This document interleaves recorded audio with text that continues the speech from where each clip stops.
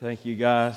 Good reminder of the truthfulness that God loves us. We all need to have that confidence and that assurance in our hearts and lives. Tonight, Hebrews chapter 11. Hebrews chapter 11, as we continue in this journey through the hall of faith. And tonight we consider the man named Noah. In tonight's Hall of Famer. In Hebrews chapter 11 and verse number 7. One verse tonight, and we'll move over to the book of Genesis and catch up on some of the background of what's being said tonight. But Hebrews 11, verse 7. By faith Noah, being warned of God of things not seen as yet, moved with fear, prepared an ark to the saving of his house, by the which he condemned the world, and became heir of the righteousness which is by faith. Let's pray together. Father, we come tonight in need of your strength, your power, your grace, Lord, for this moment. And God, I know that you desire to speak to your people through your word. Our prayer is your Holy Spirit would do that thing tonight, that he would teach us and guide us in the things of you. Lord, teach us spiritual things, Lord, that are eternal in consequence. And God, through this great example, that your people would be edified and encouraged, and we would be more grounded and anchored in truth. And Father, for Brother Nathan tonight, I pray that you give him the unction of the Spirit of God as he opens your word there to the kids. And Father, we pray these things in the name of Jesus. Amen. Tonight in this text of Scripture, we have three things basically that I want to share with you in this one verse. Number one, we see that Noah responded to God's word. Noah responded to God's word. And then number two, we see that Noah rebuked the world. And lastly, that Noah received God's righteousness. He received God's righteousness. You see those things pretty clear in that text of Scripture. You know, someone has noted as we continue on this journey through this hall of faith that we have before us, that Abel, that it was about his worship. And then Enoch, it was about his walk. And now for Noah, it's about his work, that we see that his work evidenced that he had been born again and that there had been a change take place in his heart and life. You know, in every generation, it seems as though that Satan has a strong presence in making people believe that they can earn their way to salvation, that they can earn, there's something that they can do, area of add works to faith in some way, and that will make them right with God. And as the devil does that very successfully in every generation, and he leads people to eternal lostness and eternal damnation through that. So that's one of his favorite tools to trip people up and to mislead them into eternal death. But I think we need to take away tonight that we can't remove ourselves from the importance of works, that our works do not save, but they do give great evidence of our salvation. They give evidence to the fact that we have experienced change in our life. Ephesians 2:10 says, "For we are His workmanship, created in Christ Jesus unto good works." And all of these Hall of Famers here in the Hall of Faith, that they evidence that their life had been changed by God, and genuine conversion had taken place. Now, this person by the name of Noah, that he was a marathoner. For his life for 120 years, that he faithfully shown and lived the gospel, and the fact that he evidenced that his life had been impacted, that he had put faith in God. Now, he defied human experience, that he defied the culture that was all around him, and as he did that he successfully and he proved out his faith for all the world around him to see.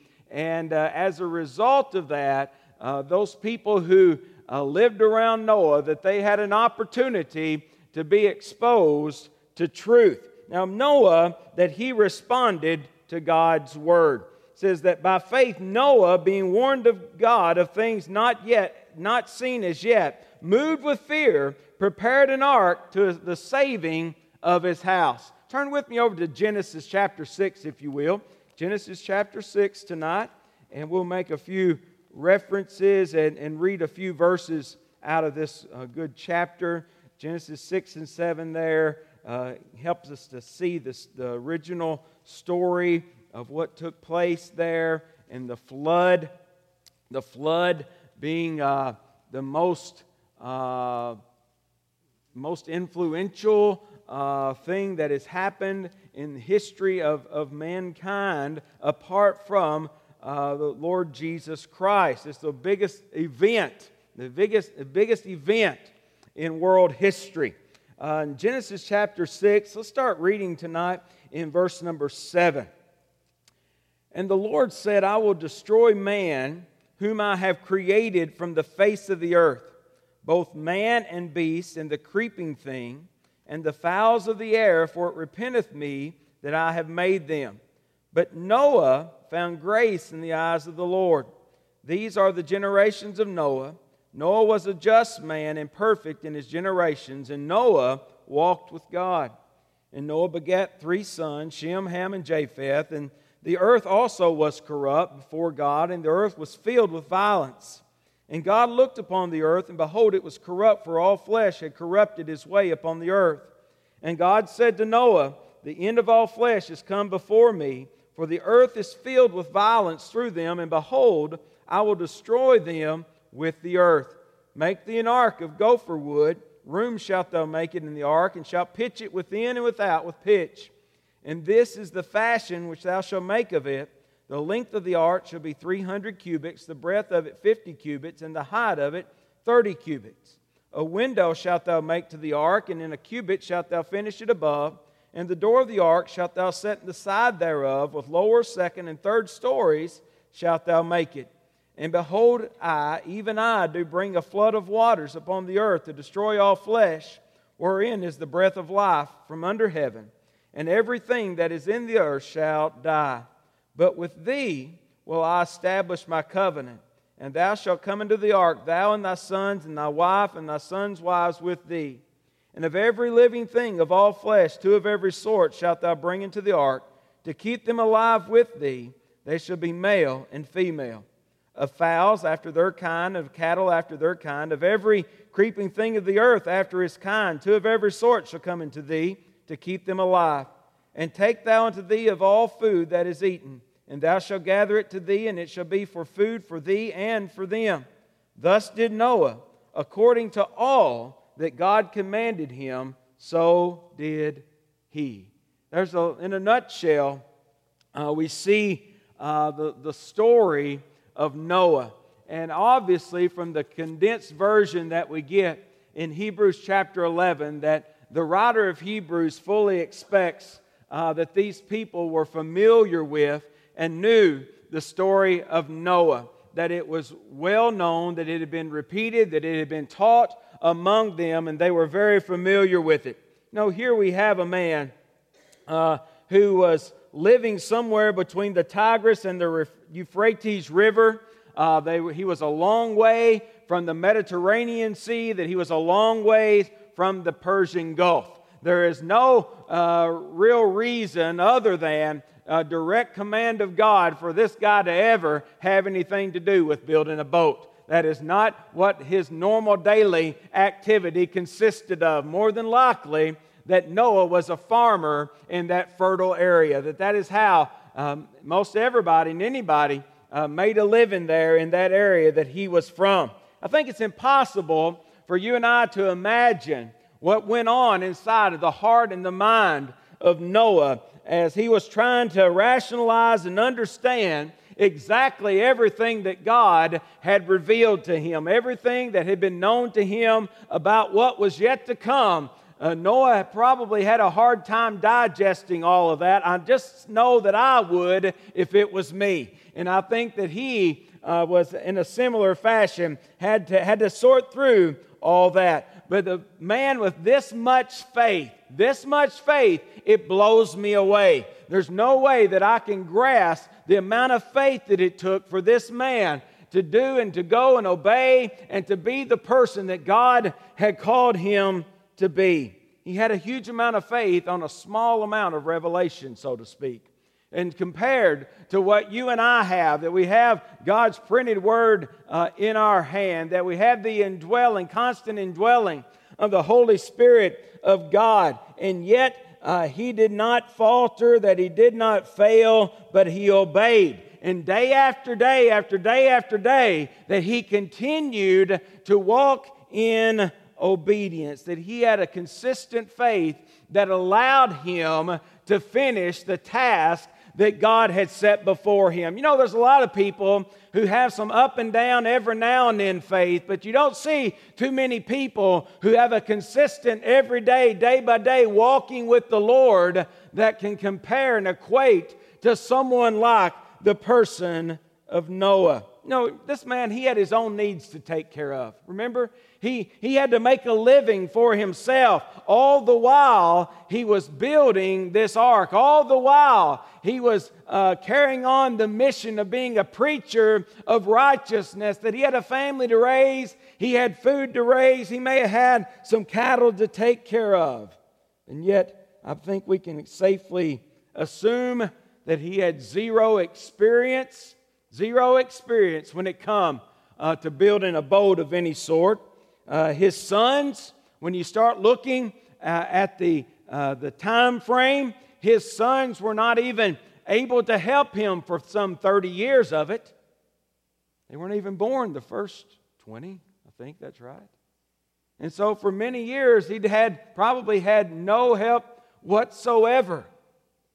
And so this man had a monumental job that was ahead of him, one that would be overwhelming, that it would be crippling, when you just fear would paralyze many of us when we thought about what God had laid before him. And yet this man, that he took what God had told him and that he acted upon what God had told him. We don't know, did he sit around for a week or 10 days and try to get his plan together? We don't know, but the implication is clear that Noah did not waste any time in doing what God had told him to do, that he heard and understood what God had called him to do, and that he faithfully acted on what God had told him in his own spirit. It says, now faith, Noah, being warned of God of things not seen as yet.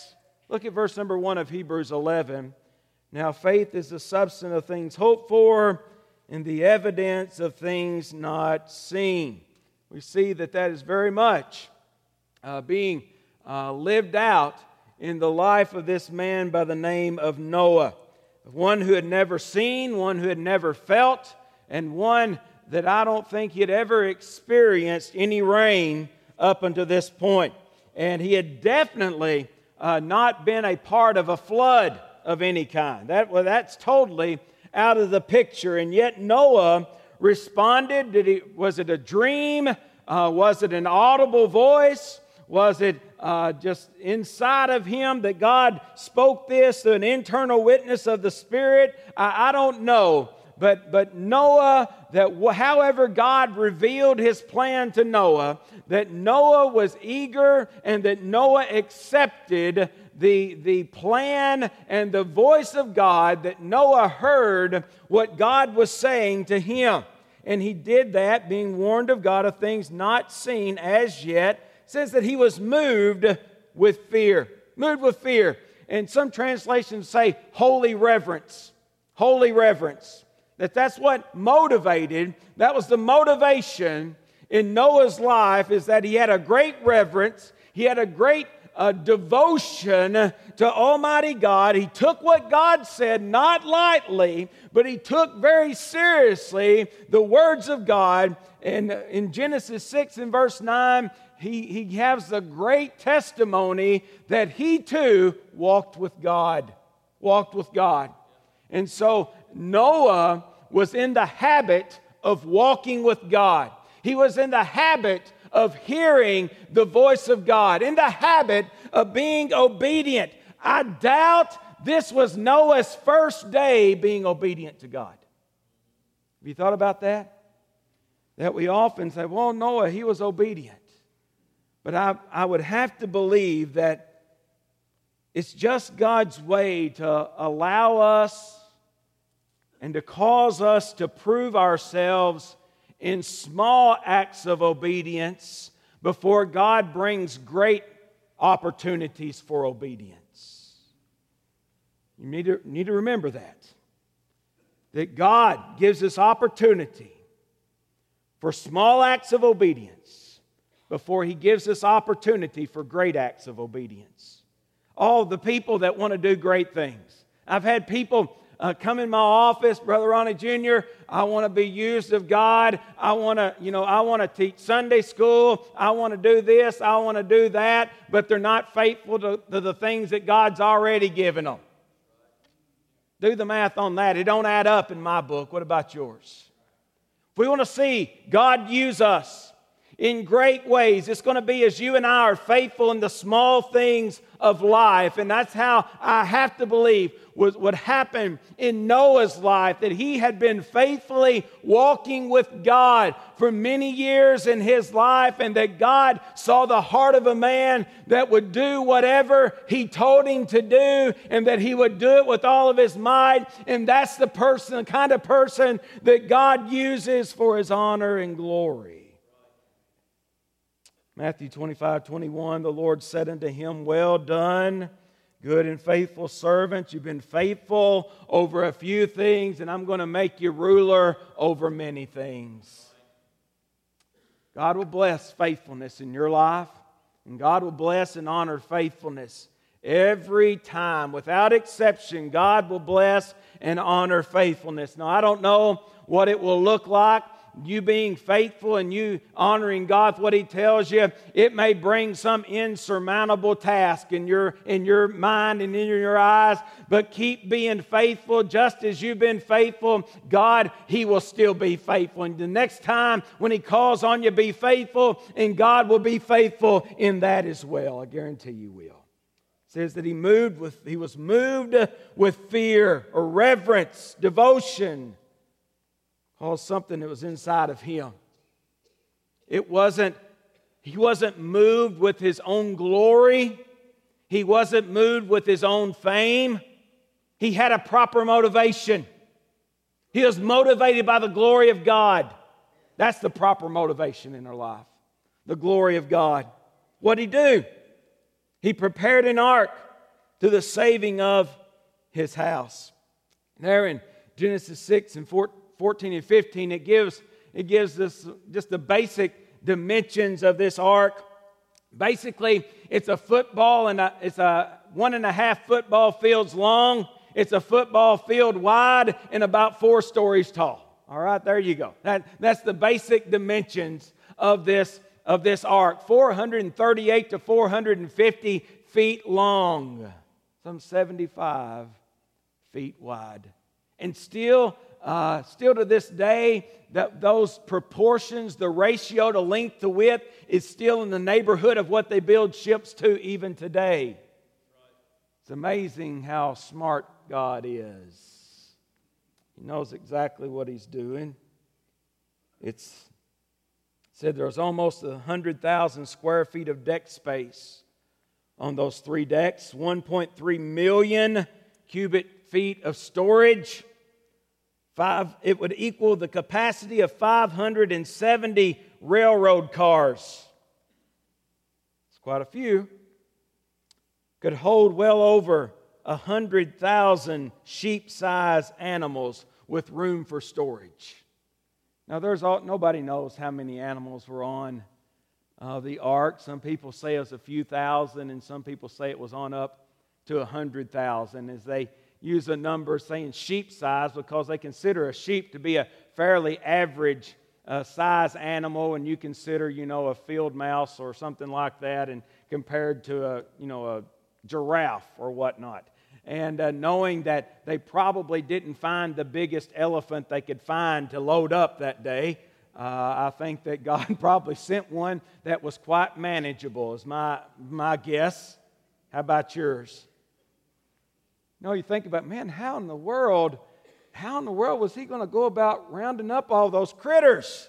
He didn't have to. God sent them his way. God brought them. He did it. If God could bring the flood, God can bring the animals to the ark as well. And you can go on and read more about that and get all the details of it. But he prepared an ark to the saving of his house. We see that it's a wonder. It really is. It's a wonder that Noah, that he constructed this ark. It's a wonder that the flood came. It's a wonder that it floated. It's a wonder that it held all the animals. It's a wonder that it didn't take on too much water. It's a wonder, it's a wonder, it's a wonder. All these things, and all we can say that God was in the middle of it all. That's all we can say. It's a physical wonder, but we see as well that it's a spiritual wonder as it wonderfully pictures salvation. Ultimately, that the ark, that it points to something else, that it points to the fact that salvation is offered through the Lord Jesus Christ, and that all those who will get in the ark, that they can be saved, and that they will be saved if they will come and they will get in the ark. But sadly, it also pictures the reality that many will never ever get in the ark in a world that was filled up. It's hard for us to comprehend, and there's no way that we can pinpoint exactly how many people inhabited the earth some 1,500 years into it. But with people living to be 700, 800, 900 years of age, and without a rapid succession of death, that we're looking at a population of millions of people at this time. And yet, out of those millions of people, that there were really only 8 who got in the ark. Now, I personally believe that there were some other righteous people along that time, but they died off to the fact before the flood came, and that it was only Noah and his family. That's all that there was that was going to get in on the ark. That's hard to imagine, isn't it? But yet it pictures for us that it's a narrow road. It's a narrow gate. It's a narrow way. And broad is the way that leads to destruction. Should be a great warning in our lives personally, a great warning in our lives that we are to be busy as we share, to share the gospel, be busy, being faithful with the good news that Christ Jesus made a way through the cross, and that if we enter in, that we can be saved. And not only in the ark, but even the pitch says that they covered the outside, they covered the inside with pitch to keep the water out. And the scholars will tell you that is a great picture that we have been spared from the wrath and the judgment of God, that the blood of Jesus has been applied to our case, and the fire and the watery judgment has been kept back from us. And what a beautiful thing to think that in the grace and the goodness of God, and even here as in the midst of destroying a world, that we were seeing that He came to be a Savior. And this Noah, I want to highlight this, that Noah, that he was not a perfect man. He wasn't saved. He wasn't rescued because he had all of his I's dotted and T's crossed. Not too far removed from this, in chapter number 9, you'll find that he is drunken, that he's pulled all his clothes off. Not a very good picture of what you and I would like to display as a righteous person. All the more reminding us of the fact that it isn't about us and it's about what He's done. Noah, a man like that, he couldn't save himself for 5 minutes. Best 5 minutes of Noah's life wouldn't save him. Best 5 minutes of your life wouldn't save you. Wouldn't save me. But he had a saving faith. He had a saving faith in Almighty God. Look at the second part of that verse where Noah rebuked the world, by which he condemned the world. Now in 2 Peter chapter 2 and verse 5 says that Noah was a preacher or a herald of righteousness. One person said that the only thing harder than a hard job is hard people. And that Noah, that he found himself with a hard job, and that he found himself in the midst of some hardened people. The people in Noah's day, that they were hardcore sinners, and they were some of the most corrupt, some of the most wicked, some of the most vile people that the world has ever known. And I don't see... Can you imagine how they can be much more vile, much more wicked, much more corrupt than what we experience? I can hardly imagine it. I was listening to Billy Graham today. If you have Sirius Radio, there's a Billy Graham station on there, and tell you what, that rascal was tearing up Jack today back in the 50s. I don't know for sure where he was at, but he was letting her rip. I know that. And he was, telling how terrible things were in the 50s, how vile, how desperate shape that we are in as a culture and as a nation and as a world. Oh my goodness, how it's magnified. And oh my goodness, I wonder how it compares to what Noah lived in every day of his life. Yet it was so wicked that God destroyed it. Genesis 5 and verse 6, the wickedness of man was great. It says that every imagination of the thoughts of his heart were only evil continuously and continually. You know what? What a conversation piece Noah had. God gave him a great opportunity. He's building an ark. Can you imagine all the people who came by there just to see what he was doing? You know how we are around here in our little neck of the woods. If somebody's building something, we're going to go on a little drive some evening and just check out what they're doing. Why? Because we're nosy. That's why. We want to know what the neighbors are doing. We think it's our prerogative. We need to know. I bet the same thing happened then. People were wondering, what in the world? What in the world are you building? And why are you building a boat? We don't need a boat here. We've never needed a boat. We're not going to need a boat. We've never even seen a boat.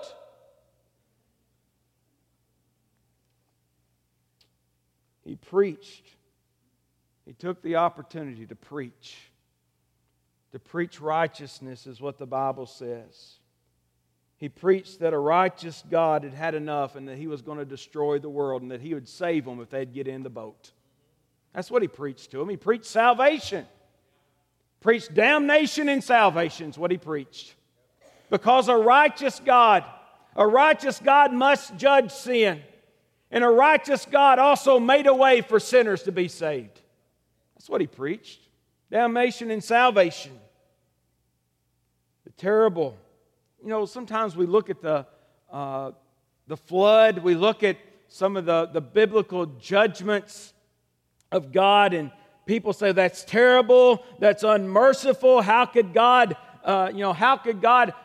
put the world under all that water let it rain for 40 days and be underwater for a year? How could a loving, gracious God do that? Well, for 120 years, he had sent them a preacher. In his grace and his mercy, that he had sent them help. And yet they never ever listened to the man of God preach. Should never confuse God's patience with God's apathy.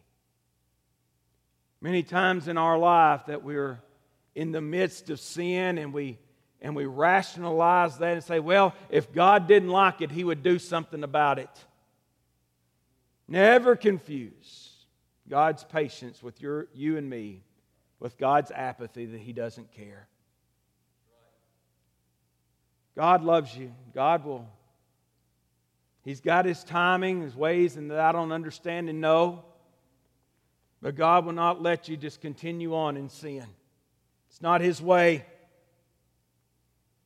1 Peter 3:20 says, when once the long-suffering of God waited in the days of Noah while the ark was preparing. Together, destruction and deliverance were being prepared at the same time. Both of those things. God's destruction and God's deliverance was both being prepared at the same time. Now, this wicked generation had the example of and preaching of faithful men such as Abel, of faithful men such as Enoch, faithful men like Noah. And the Holy Spirit was working in the lives of people. Oftentimes, I think that we discount the activity and the working of the Holy Spirit in the Old Testament. But in Genesis chapter 6 and verse 3, the Bible says that my spirit shall not always strive with man. Implying that the Spirit had been striving with man. Look over there in Genesis chapter 6 in verse number 3. And the Lord said, my spirit shall not always strive with man, for that he also is flesh, yet his days shall be 120 years. I haven't just dove all into that verse and dissected it and all, but I think as you read that you see that God, He wasn't going to continue to allow them to live hundreds and hundreds and hundreds of years and ignore the gracious work of the Holy Spirit in their life continually. He said, you're going to live no longer than 120 years. He got tired of the Spirit being spurned, tired of the Holy Spirit being rejected, that even in these pre-flood days, and especially in the pre-flood days, that the Holy Spirit of God was working and drawing people to God, and yet they continued to reject the love of God that reached out to them. Oh, how that is so reflective of our own society. That the Holy Spirit works and moves and draws people and sends them messengers and has people in their path that will help them and show them the way and teach them. And it seems as though that we continue to enjoy the depravity and the disparity that we find in our sin. In Matthew 24, that 37 to 39, it says that, but as the days of Noah were, so also shall the coming of the Son of Man be. That the very things that prevailed in the time of Noah, the sinful, carefree living, that so marked that civilization and that last generation, that it's going to look very similar to it when the Lord comes back again. I have to believe that we must be near. We must be near. I know that Paul thought it was near when he lived. Billy Graham thought that it was near in the 50s. My goodness, it must be near within our nation and around the world, that we can't even figure out what gender we are anymore.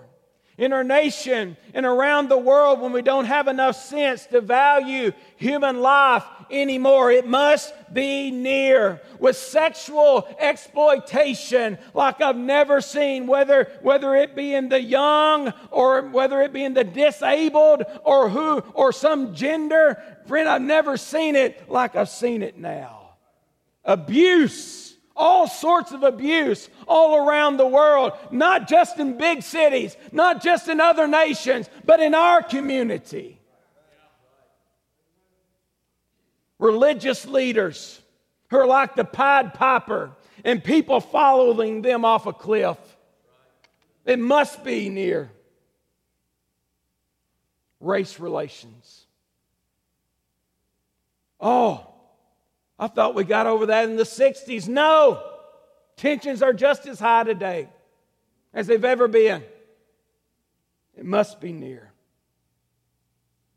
When total tribes and communities of people are being eradicated from the planet, from the face of the earth, genocide.